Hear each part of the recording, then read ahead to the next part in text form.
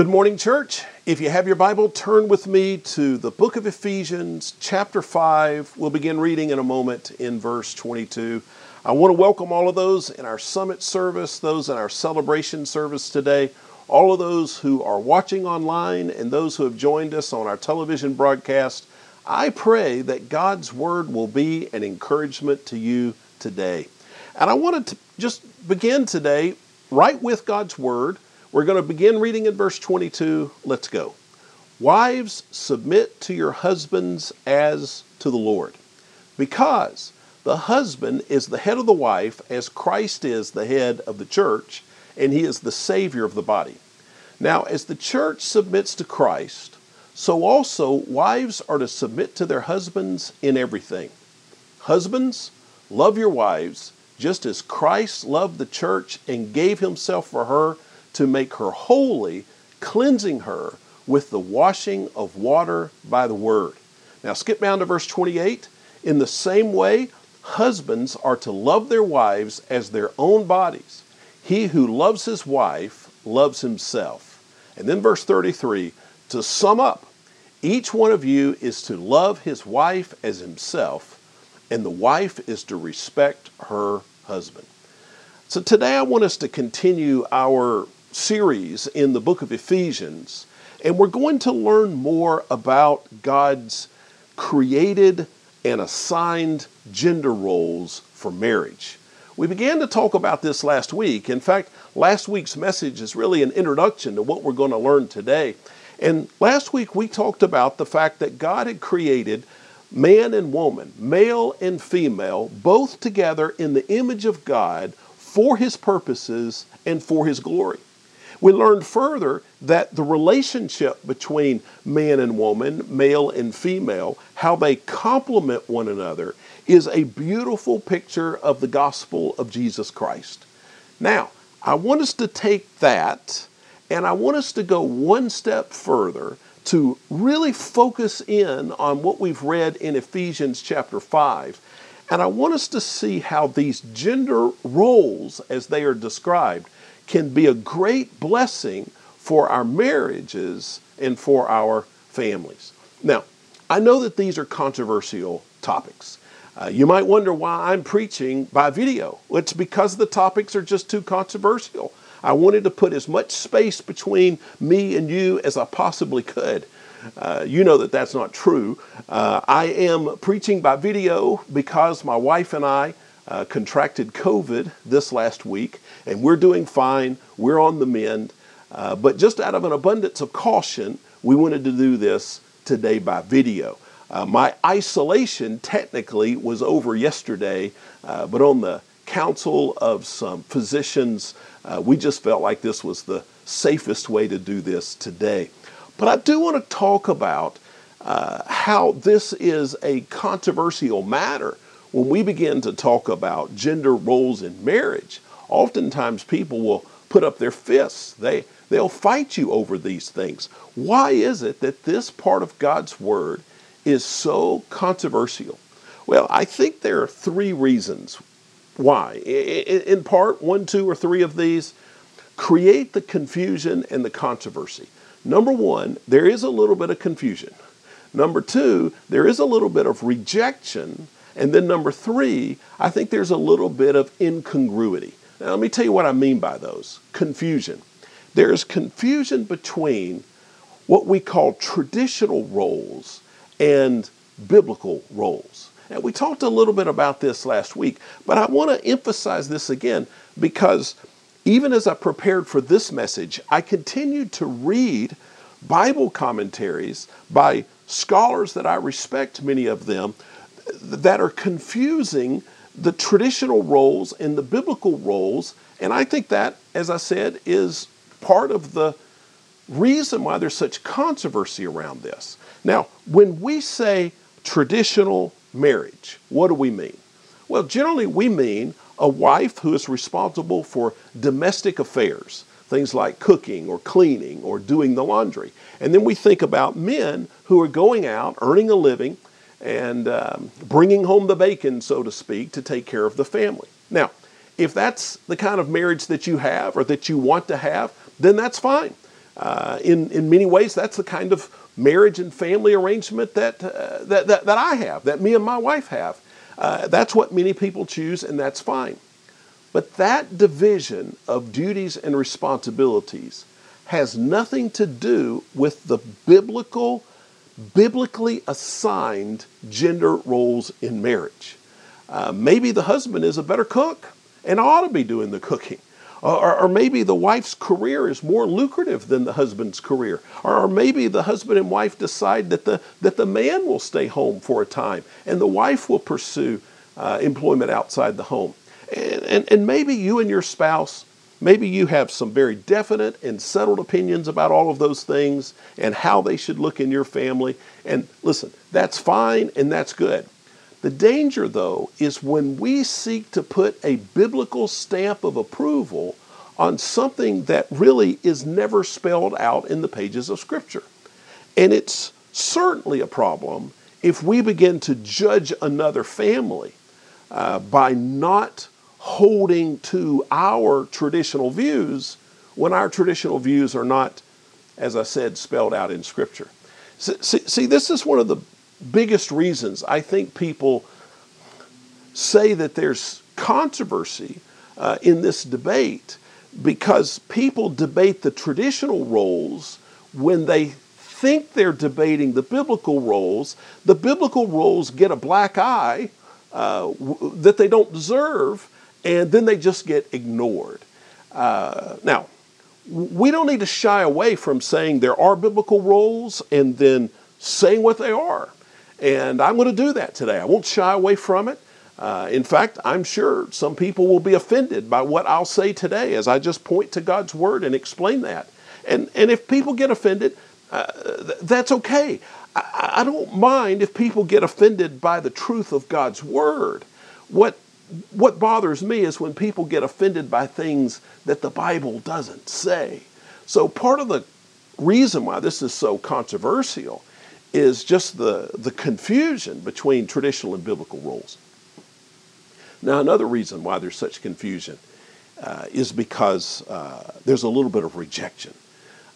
Some of the controversy is because people, Bible teachers sometimes, have worked so hard to soften the clear message of these verses that they've created controversy. When you read a lot of the commentaries on these verses, what you see are things like this. 6 things these verses don't say. 4 things that the word submissive doesn't mean. 5 ways that this has been misapplied. Okay, certainly people have gotten this wrong, but sometimes these commentators are so focused on saying what these passages don't say, they never get around to what the passages do say. In fact, I read some commentaries this week, and I just came away thinking, well, this doesn't mean anything. But I'll give you a hermeneutical principle, a principle of interpretation that is always true when you're reading the Bible. Every verse means something. And we can't just work so hard to remove any potential offense from these verses that they don't mean anything anymore. The word submit here means something. The command to love your wife as Christ loved the church, it means something. And we don't need to reject that. Now, the third reason I think that there's some controversy here is incongruity. What I mean by that is that there are so many dear saints of God who love God's Word, they cherish the wisdom of God, they embrace the Word of God in so many different ways. They certainly believe the Bible when it says that God loved us and He sent His one and only Son to die for us so that we could have eternal life. People will come to me and say, Pastor, can you help me discover in Scripture the details of what heaven's going to be like when we get there? These people who really believe God's Word sometimes will look at what we see in Ephesians chapter 5 and they just reject that. And see, there's a lack of congruity here. They embrace one part of God's Word and they say it's true and it's valuable and it's inerrant. but then they look at another part of God's word that perhaps they don't understand or that they don't like, and they just jettison that part of God's word. And I don't understand. I don't understand if perhaps they're viewing God's word like a buffet line, where you pick up what looks appetizing to you at the moment and you leave behind the rest, or if they just think God gets some things wrong in Scripture. I don't know how they get to this, but we're always going to have controversy and confusion if we don't accept God's word as a package deal. It's either all true or it is all worthless to us. And because we choose a different option, I think sometimes we create controversy around these gender roles that just doesn't need to be there. So my hope today is that we can clear up some of the confusion. But more than that, I want us to really open the treasure chest of Ephesians chapter 5. And I want us to find some renewed strength and some glory for the marriages that God has blessed us with. Now, here's how I want to do this. I want to share with you two biblical roles, a role for men, husbands, and a role for wives. And then I want to share with you 4 quick applications. So 2 roles and 4 applications from Ephesians 5:22 through 33. I think this will help us. The first role: husbands, love your wives as Christ loved the church and gave himself for her. Now that's straight out of Ephesians 5:25, and it's a pretty simple command. What are husbands to do? Husbands are to love their wives. How should we love our wives? We should love our wives like Christ loved the church. How did Christ love the church? Christ died for the church. I think sometimes we men look at the first 2 words in this marriage section of Ephesians chapter 5, and we read that phrase, wives submit, and then we come to some very wrong conclusions about our relationship to our wives and our wives' role in their relationship with us. We believe often that the wife is to serve the husband.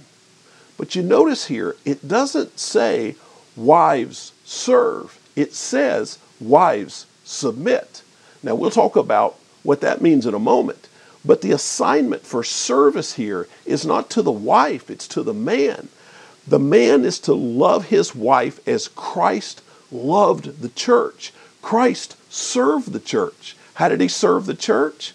Well, it says in John 13 that he washed the church's feet. It says in John 17 that he prayed for the church. And it says in John 19 that he died for the church. Christ so served the church that he put the needs of the church ahead of himself, even to the point of death. And he died on the cross specifically to serve the church. I was reading this last week, C.S. Lewis, a theologian, famous theologian of a couple of generations ago, and he wrote something about loving our wives like Christ loved the church, something that shocked me when I read it, but I think it's true, certainly, and it's a great reminder. Listen to what he said. The man who truly loves his wife like Christ loved the church is the man whose marriage is most like a crucifixion. I thought, well, I don't want my marriage to be like a crucifixion, but in a sense, it should be. I should love my wife so much. I should put her first so much that for me it's like a crucifixion because my love is for her. I have the role of serving her. So let me give you 4 quick commands to help us men love our wives like Christ loved the church. First, sacrifice first. Sacrifice first. Put the needs of your wife and of your family first before your own needs. Sometimes men who have just a little understanding of Ephesians chapter 5, they will try to play the submit card. You know what I mean? They will tell their wives, submit. You must submit. They will demand that their wife submit to them. Listen, men, nowhere in the Bible are you ever given the authority to demand that your wife submit to you. Now, God demands it, And we'll talk about that in a moment. But you can't demand it. You only have one card. I only have one card I can play. What is that card? It's the love card. It's the sacrifice card. If there's a problem between me and my wife, what can I do to fix it? Not demand that she submit. I can find a way to sacrifice. I can find a way to put her first. I need to sacrifice first. Number two, I need to serve first. I need to serve her before I serve myself. Now you might be thinking, I thought I was the leader of my family. And as the leader of my family, you're saying that I then now have to serve. Well, you are the leader of your family. Men, absolutely you're the leader of your family. But when Jesus talks about leadership, he's always talking about service. Let me read something to you. Matthew chapter 20 says Jesus called over his disciples, verse 25, and he said the Gentiles, when they're leading, they lord it over. They are tyrants over other people. But he said it must not be that way among you. On the contrary, whoever wants to be great among you, whoever wants to be a leader, must be a servant. He says, and whoever wants to be first must be a slave. And then Jesus puts his signature on this. In the last verse, verse 28, he says, just as the Son of Man, he's talking about himself, did not come to be served, but to serve and to give his life as a ransom for many. Jesus says, I'm a leader and I lead by serving.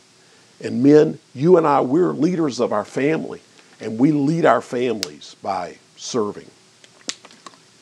The next one is that we must go first. Too often, men will have this attitude, once my wife begins to act Christ-like and once she shows me some respect, then I'll start loving her like Christ loved the church. Well, here's the problem with that, men.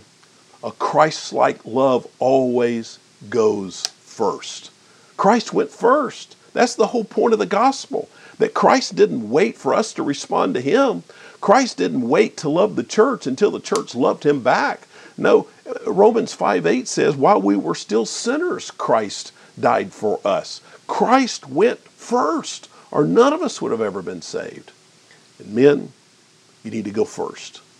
Whether your wife ever responds with respect, whether your wife is Christ-like or not, has nothing to do with what your responsibility is, what my responsibility is. We must go first. The husband should always be the first person to apologize. The husband should always be the first person to forgive, and the husband ought to be the first person to seek to fix the problem. Now, the fourth thing here, we must worship first. We should make sure that the spiritual life of our family is first priority. You see that here in Ephesians 5:27, that Christ wanted to purify the church spiritually. And husbands, fathers, we have a responsibility to lead spiritually, to lead our families. What do you do to be a spiritual leader of your family? Well, men, first of all, you've got to be maturing yourself. You have to have a strong commitment to God and a growing walk with God. You can't lead if you're in the back. And then secondly, you've got to be involved in the spiritual life of your family. You need to be praying with them. You need to be talking about the Bible with them. You need to know where they are spiritually. Men, can I just talk to you man to man for a moment? I would guess that without exception, every man in our church, if asked, would take a strong stand for biblical marriage. For instance, when it comes to the issue of same-sex marriage, there's not even a debate in our church. If I announced that there was going to be some big rally here tomorrow where we were going to take a stand on godly marriage, Christian marriage, and we were going to stand against same-sex marriage, listen, we'd have a packed house. And I'm with you. The Bible is crystal clear on those issues. But listen, men, the greatest danger to marriage in America is not same-sex marriage. The greatest danger to marriage in America is men, church men, who won't love their wives like Christ loved the church. The greatest danger in marriage in America today is men, church men, who will fail to cherish their wives and put their needs ahead of his own. The greatest danger to marriage in America is men, church men, who put their personal happiness and their personal gratification, and you know what I'm talking about, ahead of the sanctity of their own marriage and the honor of their own wife. Listen, I get all the invitations to all the rallies against all the ungodly marriages in America. And I get it. I do. I grieve the moral decay of our country as much as anyone. But lost people are going to act like lost people. Let the judgment begin with the house of God. And let revival begin here, not because we have criticized some lost man's marriage, but let revival begin because we've chosen to love our wives as Christ loved the church. The next role, wives, submit to your husbands as to the Lord. Now this is straight from Ephesians 5:22, and we see it repeated in verse 24 and then again in verse 33, some other places in Scripture. What does it mean for a wife to submit to her husband? I think to understand what it means, we need to first understand some things that it doesn't mean. Number one, it doesn't mean to put the will of your husband before the will of the Lord. If God has said one thing and your husband has said something different, you should be faithful to the Lord. Now, the second thing it doesn't mean is that you should continue to live in danger. God does not expect a woman to remain in a situation where she is being abused or where she is in physical danger. I've known women through the years who have stayed and endured all kinds of abuse and trauma because they believed they were commanded to submit to that. No, that is not the case. If you are in danger, if you are being abused, get out. Call on the authorities, call on the local church, but get out and get out now. The third thing it doesn't mean is that wives shouldn't participate in the decision making. Of course, a wife is a full participant in the decision making. She should be sharing her viewpoints. She should be helping to discover the right path to take. Absolutely, she should be a part of that. So those are some things that submission doesn't mean. Let me give you two more things submission doesn't mean, but these sort of fall into a different category, you'll see. Submission does not mean mutual submission. Now, sometimes people will point to Ephesians 5:21, which is the verse just before the section we got to, and they'll say that perhaps that verse cancels out what we see in verses 22 and 23 and 24. And it cancels out what we see in Colossians 3:18 and 1 Peter 3:1 and 1 Peter 3:5 and other places where the Bible says that wives are to submit. Well, let's look at that. So in verse 21, it says, submitting to one another in the fear of Christ. It's talking in verse 21 about a mutual submission. And that's true, absolutely. But we're talking about a different kind of submission in verse 22. And it's clear for a number of reasons. Let me give the most obvious one. In verse 22, it says, wives should submit to their husbands as to the Lord. It's saying that the submission that a wife is to have to her husband is like the submission that she has to the Lord. Now, that's not a mutual submission. The Lord doesn't submit back. And so the submission of a wife to her husband is not a mutual submission. You see the same thing, or something very similar in verse 24. It says, now as the church submits to Christ, so wives are to submit to their husbands in everything. Here it compares a wife's submission to her husband to the church's submission to Christ. Again, that's not a mutual submission, and it's not talking about a mutual submission between husband and wife. Of course, they are mutually submissive to each other in one sense, but in a very real sense, the wife is to be submissive to the husband. Now, this also doesn't mean that a wife should submit only when she agrees. Some people suggest that a wife should submit only when she is in total agreement with her husband. The problem is that's not submission, that's agreement. Submission implies that there will be at times disagreement. So submission, at least some of the time, means that a wife will acquiesce against her own better judgment to her husband's decision. Now, what does it mean? What does it mean specifically for a wife to submit to her husband? I think there are three words that help us to understand the essence of the biblical word submit.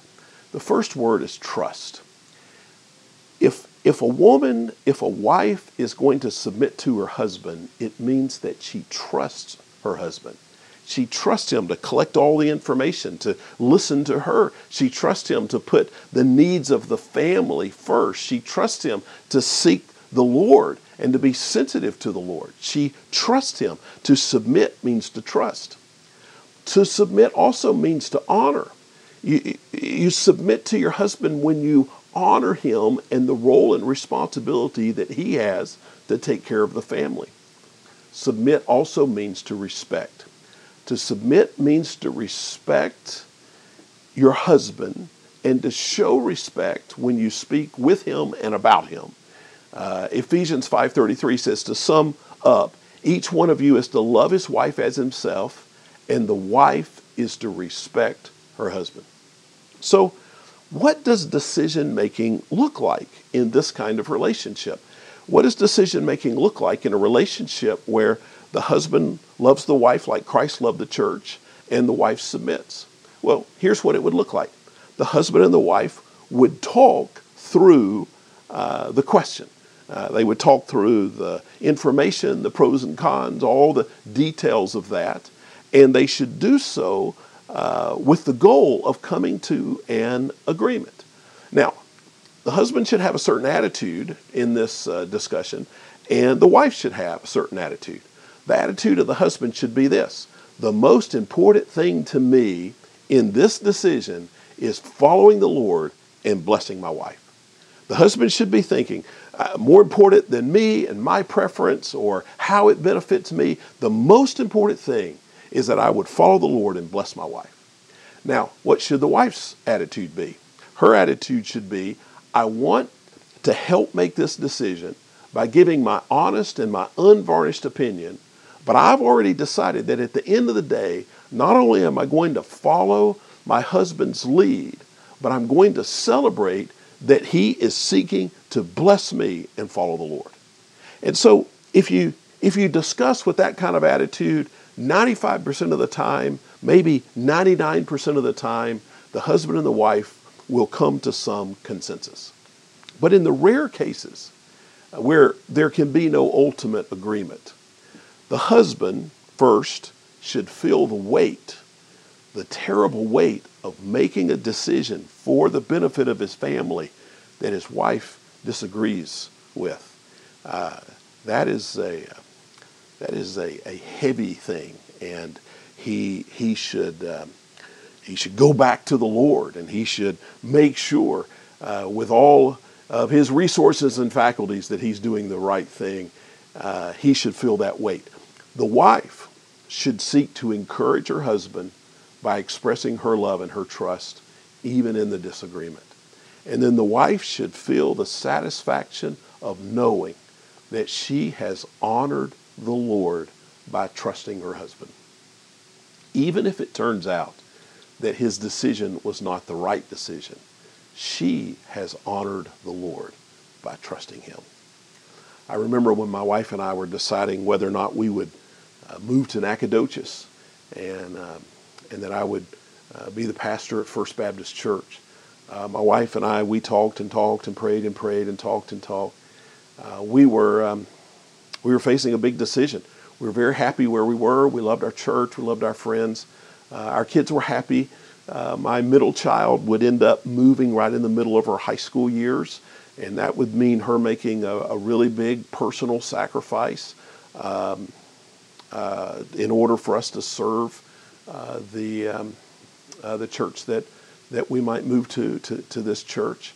I knew if I came here, I'd be following a pastor who had served 3+ decades with great integrity, and that's hard to follow in a lot of ways. And statistically, that usually doesn't work out. Usually, 18 months or so, that second pastor is packing his bags. And then there were some other opportunities that looked a whole lot easier. This is a decision that could have torn our family apart. But my wife was so godly, and she was so trusting. She said that she wanted to be a part of every aspect of the consideration, and she was. But at the end of the day, she said, whether we stay or go, or whether we go here or we go there, that she trusted that I would make a decision that would honor the Lord and bless the family. And she told me that over and over and over, and that's what made the difference. That's what made a decision that could have ripped us apart. That's what made it a decision that even brought us together.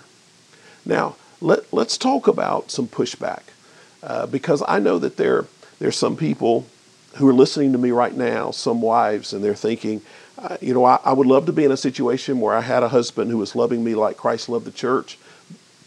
But Pastor, I'm just not in that situation. My husband is not a godly man. My husband maybe is not a Christian, or he's selfish, or he makes rash decisions, or he's not good with money. So what should I do? Should I submit to that? Well, it's a very good question. And I wouldn't be a faithful Bible teacher if I didn't just stop and talk about that for a moment. So let me give you just some statements, biblical statements. I think the wisdom of the Lord, the wisdom of Scripture, that can help in a really difficult situation like that. Number one, these are not simple questions, and all of us should be careful before we speak harshly into situations where we have not been and where we don't know the whole story. And so that maybe is not so much for the wife that's asking the question as it is for all the rest of us. Let's be really careful before we're judgmental about how she handles things without us knowing what it is that she's really facing. Secondly, sometimes life is hard, but God is always close to those who suffer. Sometimes life is hard, but God is always close to those who suffer. And I think about 1 Peter 4:19 and some other verses. The next thing, God may be able to do something in your husband's life through your submission that he could do no other way. Listen to 1 Peter chapter 3, verses 1 and 2. It says, in the same way, wives, submit yourselves to your own husbands, so that even if some disobey the word, they may be won over without a word by the way their wives live when they observe your pure and reverent lives. Sometimes God does something through your submission that he could do in no other way. Next, verbalizing your submission to your husband without trying to be manipulative may have great influence on his heart. If you just said something like this, God has given you, my husband, a position of leadership to make decisions to protect our family and to bring him honor. And I love you, and I'm going to trust you to make those decisions on our behalf, and I'm praying for your wisdom. You don't know what kind of impact your confidence in him might have. Next, go over your husband's head by being a woman of great prayer. Prayer is always fitting. Next, bend over backwards to honor your husband and defer to his leadership. It may not always be possible. But submit means something. And if it means something, it means at least this: bend over backwards to honor your husband and defer to his leadership. And then finally, my final word would just be to trust the Lord. The Bible says we know that all things work together for the good, for those who love God are called according to his purpose. And sometimes all we can do is trust. Now next, very quickly, I want to share with you 4 applications. Application number 1, before you agree to marriage, evaluate your love biblically. Now this is to those that are not yet married. When I sit down and I do pre-marriage counseling with a couple, I go through all that I've gone through with you today, and then I look to the man and I say, are you willing to love her and put her first? Are you willing to put her needs ahead of your needs, her preferences ahead of your preferences, her happiness ahead of your happiness, or are you just looking for some 50-50 kind of relationship? And then I look to the woman and I say, are you willing to trust him? I mean, at the end of the day, are you willing to trust him and the love that he has for you? Are you willing to trust that he's going to put you first and put the family first? Are you willing to trust him enough that if you don't see eye to eye, you will let him decide? And I tell them, if they don't have that kind of love, then they don't have a biblical marrying kind of love, and they shouldn't get married. Now, you see some shocked faces at that moment, but I'm telling you, before you get married, make sure it is an Ephesians 5 kind of love. Application number 2, before you give up on your marriage, consider your assignment. Are you in a bad marriage? Does your marriage need some vitamins? Is your marriage on life support? Listen, you could go and buy 50 quote-unquote Christian marriage books with all kinds of advice that you will find nowhere in the scripture. There's a whole industry out there. But let me tell you where you should begin. Not that all of those are bad, perhaps, but let me tell you where you should begin. Start with God's marriage advice. None of that other advice is going to help you if you don't do this first. Men, love your wife like Christ loved the church. Ladies, submit and respect. Now, you might say, my marriage has got so many problems. My wife's not doing this, and she is doing that, and she's messing up this. My husband's doing this, and he needs to stop doing that. Oh, okay, you're probably right about all of that. But you can't change all of that. All you can do is change you. And so what does the Bible marriage book say? Men, focus on sacrificing for your wife and loving your wife. Focus on putting her first. Ladies, focus on submitting and respecting and honoring. And let God and his Holy Spirit work through your obedience to those commands to revolutionize your marriage.